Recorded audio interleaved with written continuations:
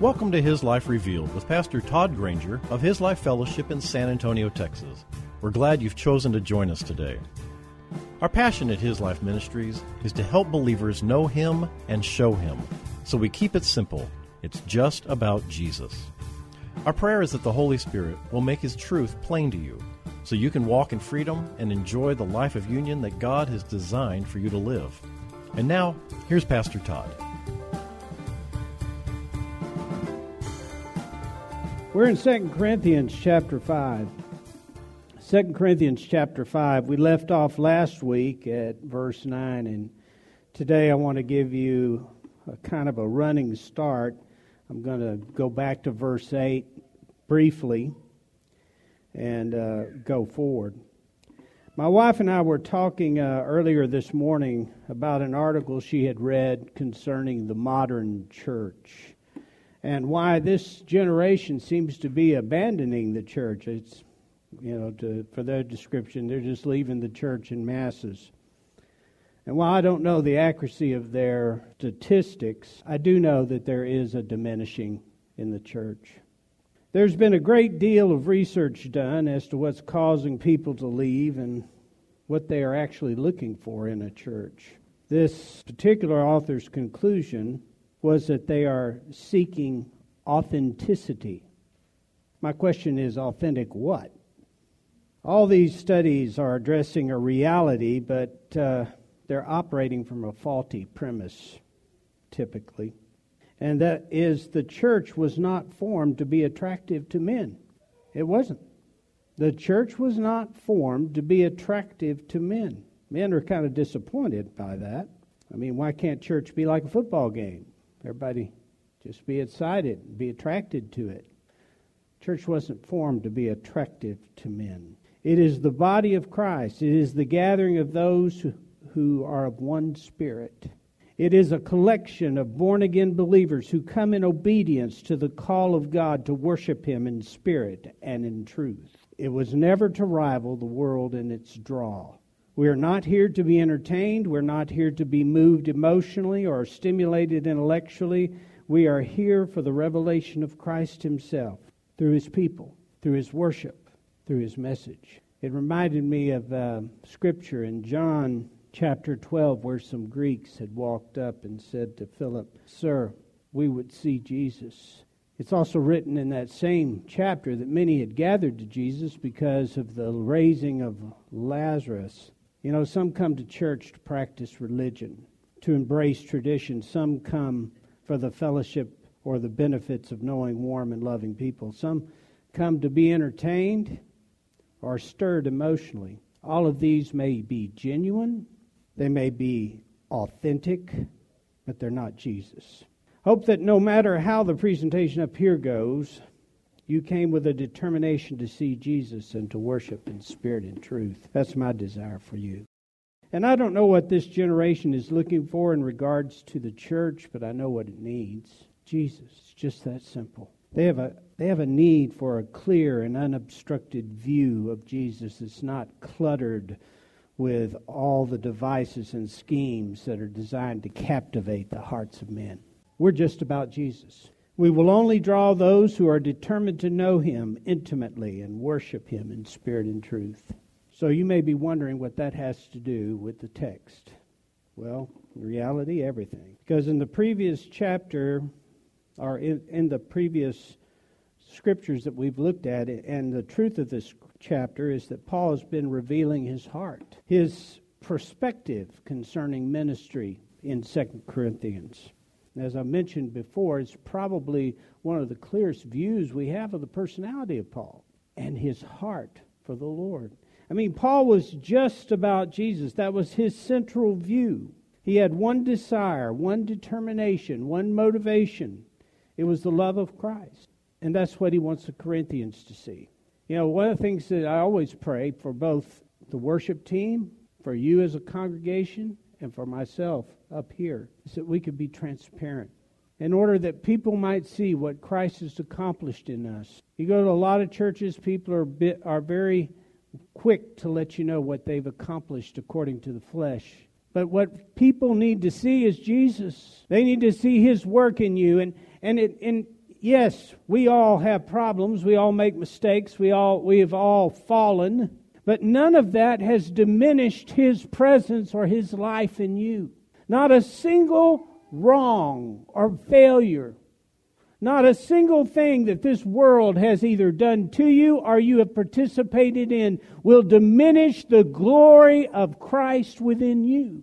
And church is the one place where we should be able to be transparent. Because let me tell you something. Every one of us need that ministry.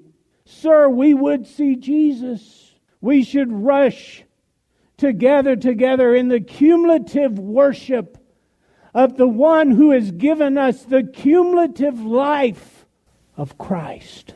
It is our pleasure. It is the very dynamic of the center of our being. You know, the greatest war we struggle with is the war of the enemy telling the soul, and the soul being convinced that we're something other than a new creation, that our heart is for something other than just purely Christ and the glory of God, that we somehow have some other attraction that is worthy to compete with this love. And we don't. We don't. There is nothing more glorious about you as a child of God than the very presence of His life communing with you, literally in union with the you He created you to be. There is nothing more glorious than that. That's what Paul is trying to reveal to the Corinthians, because that church had been invaded by false teachers. And these false teachers sought to draw them away from the truth of the gospel. And Paul writes of his concern for them in 2 Corinthians 11:3. He says, "But now I am fearful, lest that as the serpent beguiled Eve by his cunning, so your minds may be corrupted and seduced from wholehearted and sincere and pure devotion to Christ." Some of your translations may say the simplicity. Let me tell you, it doesn't get any simpler. Theologians tend to make it sound complex. King James English tends to make it sound complex. But it is simple. He did everything. You did nothing. He traded His everything for your nothing. He wants to be the whole of your life so that you can live abundantly. He did not capture your life. He did not give you life because of what you might bring to the table. He didn't look upon you and see the capacity of your flesh, your intellect, your wisdom, your charismatic personality. What He saw was a heart in need of life, a spirit that was dark to truth, someone who would die in separation away from God if He didn't intervene. And with simple childlike faith, you reached out to Him. Some of you came to the point where you thought you had nothing else, that this was all you could do. And in order to have life once again, you reached out to Him and you received Him. And boy, was that glorious. And in that day, all that was separating you from a relationship, an intimate relationship with God, died on the cross. Everything that separated you from knowing Him in His fullness, from coming into the greatness that He literally made you to live in, the greatness of His love, the greatness of His acceptance, the greatness of His desire for you. Everything that He made you for was made whole on that day. And then you were resurrected in newness of life. What does new life mean to you? Does that just mean you now have a Jesus stamp on you? New life means just that. And you know what? The enemy wants to draw you away from the simplicity of that message. These false teachers had launched an attack on Paul. They attacked his goals. They questioned his motives. They attacked his character, his knowledge, and his integrity. They attacked his preaching and his teaching, his performance and his appearance. They were all about comparing themselves with Paul. They compared their credentials with Paul. They wanted to draw people's attention from the message to the person of Paul. And you know what? When you get distracted from your worship, from your devotion to God, by your failures, do you know what? That's the enemy at work once again, to draw your attention away from the truth within you.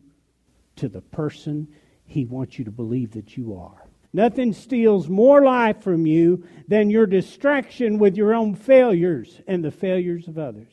God wouldn't have us distracted. He wants us to have a clear and unobstructed view of the truth of His love for us, of His Son. So they were all about externals, these teachers. So what you see Paul revealing is his heart. He says, I'm just going to be honest with you. You stand up here as a teacher and you say, I've taught all this and I've been educated this way and I have this ability to teach and to preach, and there's all these credentials. There's these people that love to hear me preach and teach, and they've called me to this school or that school, and I'm going to stand up here and I'm going to speak out of my authority. This Paul we don't know, but I know the law. And Paul says, what he knows, but I'm going to tell you what I know. I'm going to show you what I know.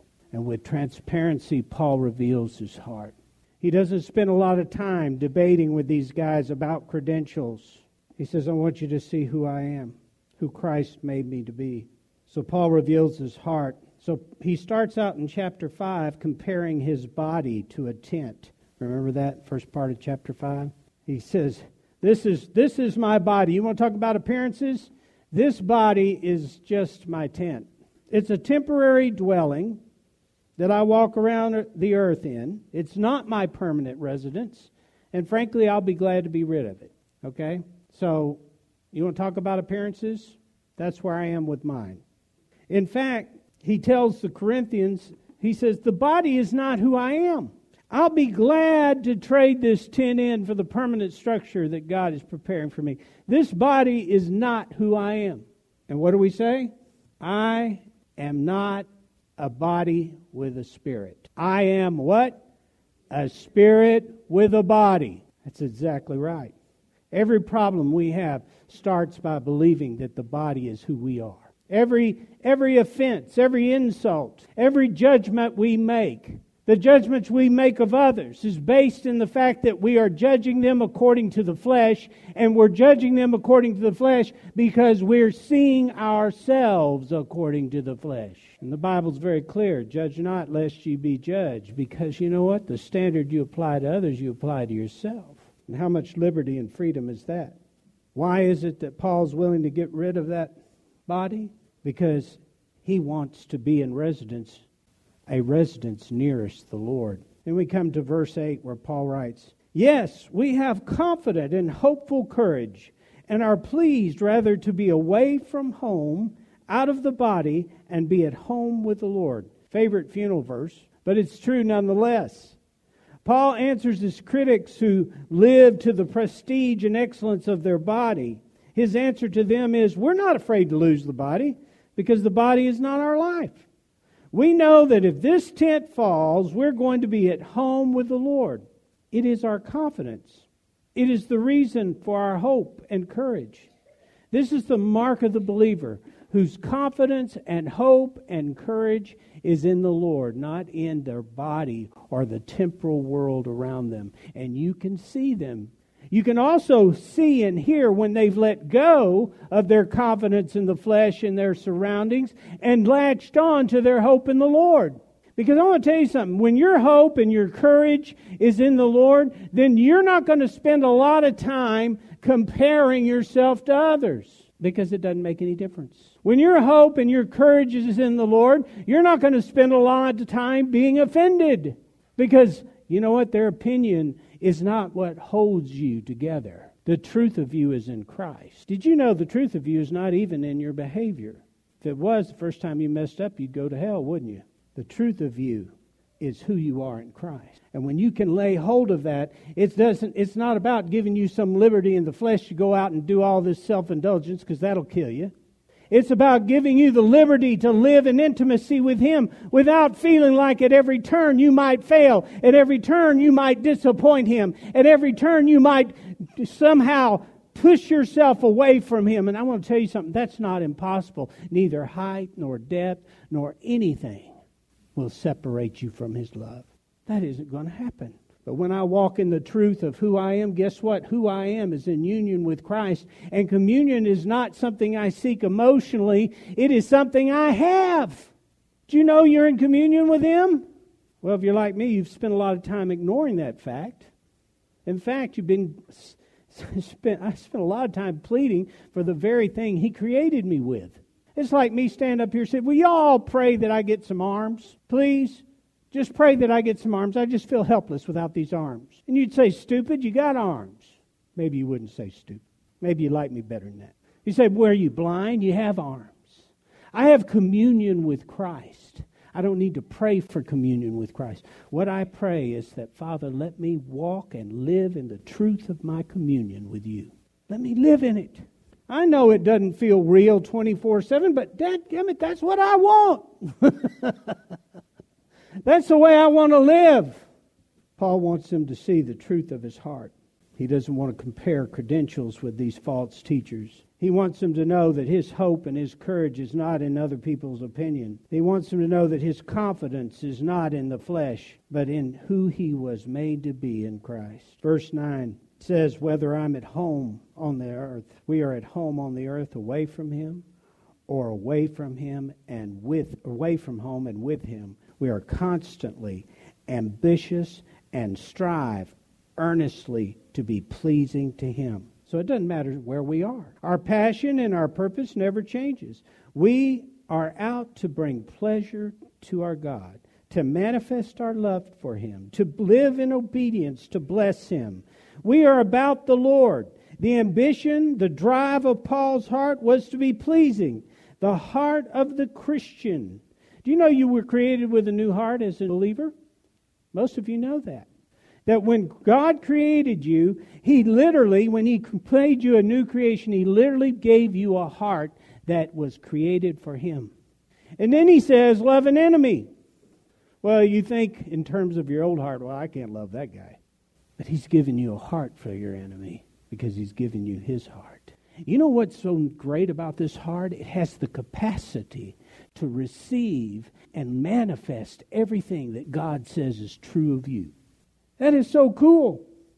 I couldn't even begin to articulate the love of God that He has for me or that He has for you, but I know that I have a heart that literally can contain it, can perceive it, can manifest it. There's no love that God requires for me that my heart is not capable of receiving or giving. So here's the truth of my heart. My heart, which captures who I am, is literally created with both the love of God and the character of God. That's the truth of your heart. Now, I'm not talking about your behavior. I'm talking about your heart. Now, you can deny who you are. I can act like a monkey, but it doesn't make me one. You can deny who you are, and you can live like you were before Christ remade you. That's what's called walking according to the flesh. Or you can live according to the Spirit, and suddenly your life is supernatural just like you are. And suddenly you have the capacity to live out and fulfill all that Christ has called you to. And guess what? When it comes to the new creation, there are no super saints. You're all super saints. Every one of you. And there's not a single requirement. There's not a single thing that God asked of Paul that you cannot live to. And you know, from God's perspective, I've said this before, from God's perspective, it's like this. God creates a bird, and He says, listen, bird, here's my commandment to you. Live like a bird. Oh, no, I can't do that. Why not? Well, I'm an egg. No, you're not an egg. You're a bird. Fly. Oh, I can't fly. I don't know how to fly. You have wings? Yeah. I've given wind. I've set you forth. What you need is liberty. What you need is the freedom to be all that I've created you to be. Do you know what's robbing you of that freedom? No, what is it, Lord? You. I thought it was the devil. No, it's you.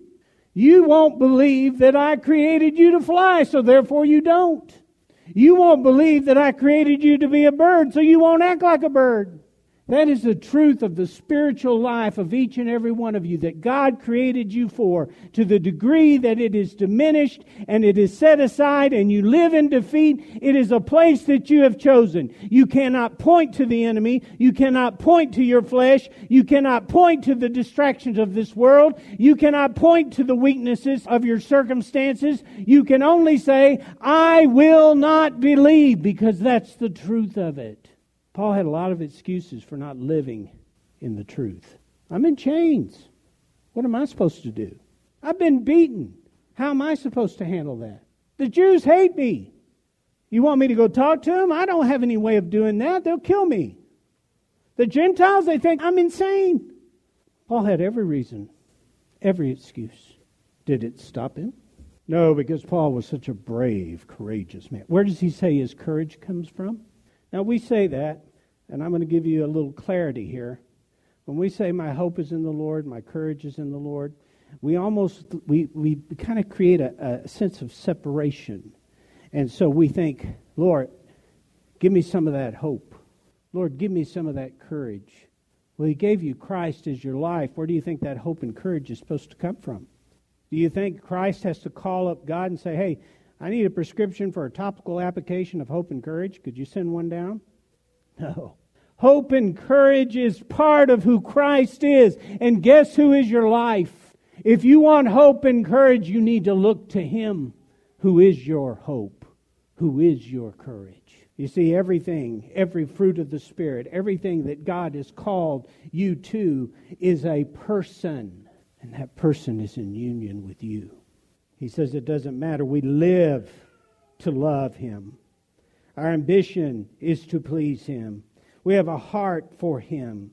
Paul yielded his heart to express the truth of his heart. The musician, the artist, live to express their giftedness.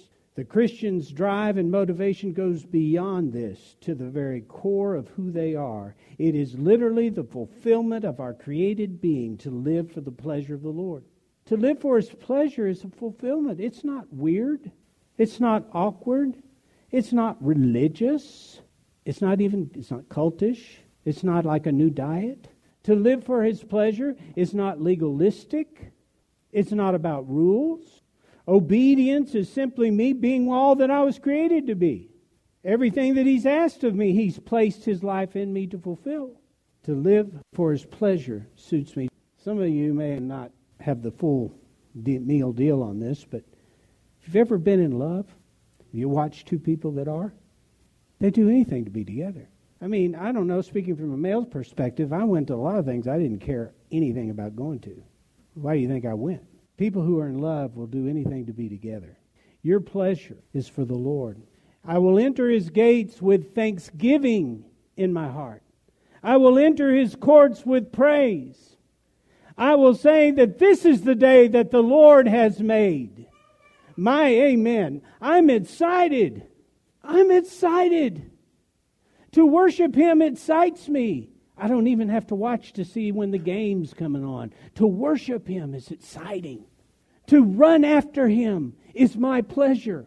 It is the delight of my heart. And you know, my soul gets distracted and I don't always feel that way. But I don't always feel the truth. False teachers were driven by base motivations of the flesh to be seen and known of men. They were not living in the revelation and love of Christ. They looked spiritual in their appearances, but their true motivations were in the flesh.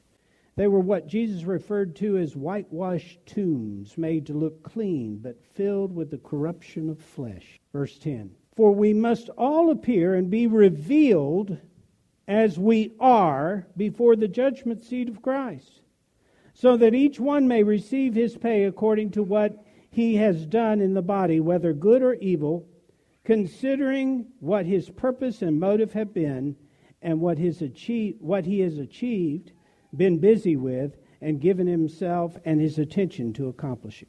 Now, verse 10 is not meant to be an extensive view of the judgment and what it's about.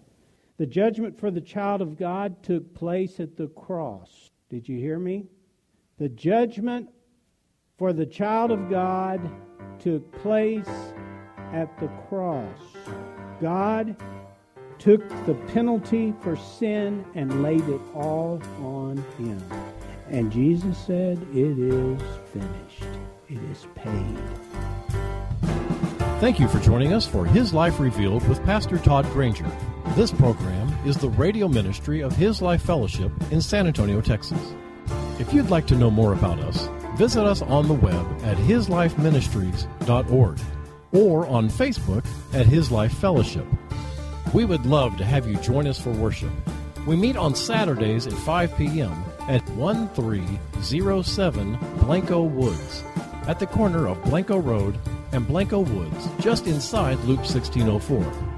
Also, if you would like to help support this ministry, you can send your tax-deductible donation to His Life Ministries, P.O. Box 1894, Boerne, Texas 78006.